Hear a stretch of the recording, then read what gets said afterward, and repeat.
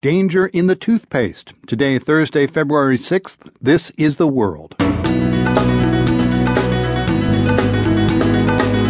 I'm Aaron Schachter in for Marco Werman. The first Winter Olympic events got underway today amid security fears and warnings about explosives possibly hidden in toothpaste tubes.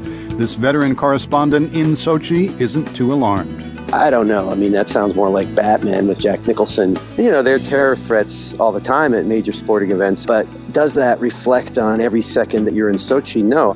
Also, say you're in Sochi and you gotta go, but you don't speak Russian. That's where those little stick figures come in handy. To create a system that can function so people can read it, it can help people find the restrooms. That's kind of critical. Yeah, it is. The history of Olympic stick figures, pictograms, coming up on The World. Support for PRI's The World comes from Medtronic Philanthropy, expanding access to chronic disease care for the underserved by supporting organizations in communities where they live and work, such as Washington, D.C.-based Unity Healthcare. You can learn more at medtronicphilanthropy.com. I'm Aaron Schachter in for Marco Werman, and this is The World. Sure, the opening ceremonies are not till tomorrow, but Sochi Winter Olympics are already underway. Mogul slopestyle snowboarding and team figure skating all started today, so the athletes are finally involved after all the talk about cost overruns and unfinished hotel rooms in Sochi. Security, though, is still a major concern. Al-Qaeda-linked militants based in the Caucasus region have threatened to attack the Games. The latest U.S. warning to airlines flying into Russia is to watch out for explosives concealed in toothpaste tubes. But today, Russia's Deputy Prime Minister Dmitry Kozak said that his country can guarantee the safety of visitors as well as any government hosting a similar event. I would like to repeat once again that the level of security in the city of Sochi is not worse than in New York, London, Washington, or Boston. And today we have no reason to say that Sochi or Russia is in any more danger than any other place on the planet. Some visitors already in Sochi don't seem fazed by all the security concerns.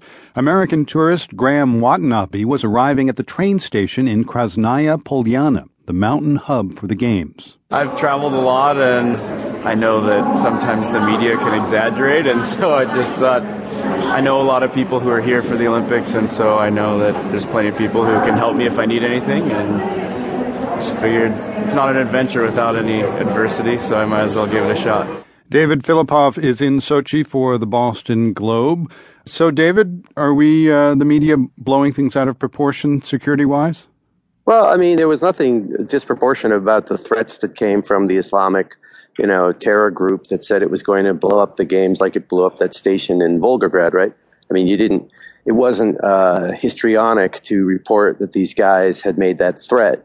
There are terror threats all the time at major sporting events. I mean, the Boston Globe in Boston, we know that as well as anybody, right?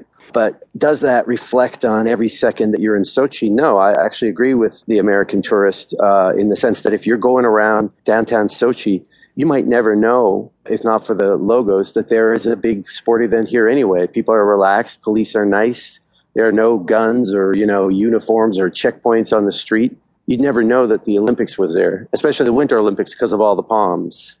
Because of all the palm trees. So yeah. From what you see, can you see any kind of threat at all? I mean, we're hearing about security cordons and checks at train stations and things like that. Is any of it visible? Well, it's increased every day that I've been here. Today, for the first time, I saw Special Operations Police in full uniform and battle gear standing guard down in the media center. When I first got here, a few days ago, there was nothing. There were these police in kind of plum-colored outfits that looked very unthreatening. But the question was penetrating, right? When you penetrate the ring of steel, that suggests that there's this mighty, solid thing that nobody could get through. And in fact, one of the train stations I was at, the ring of steel checkpoint was fine. They had a lot of scanners. They had a lot of these purple-colored troops who were very friendly but very thorough. Right next door was an ordinary old room in the train station. Right next door. I go in through the scanner. A thing rings. He says, "Can I see that?" I say, "It's a computer." He says, "Fine, I trust you." So that's the next door over. No, presumably you can see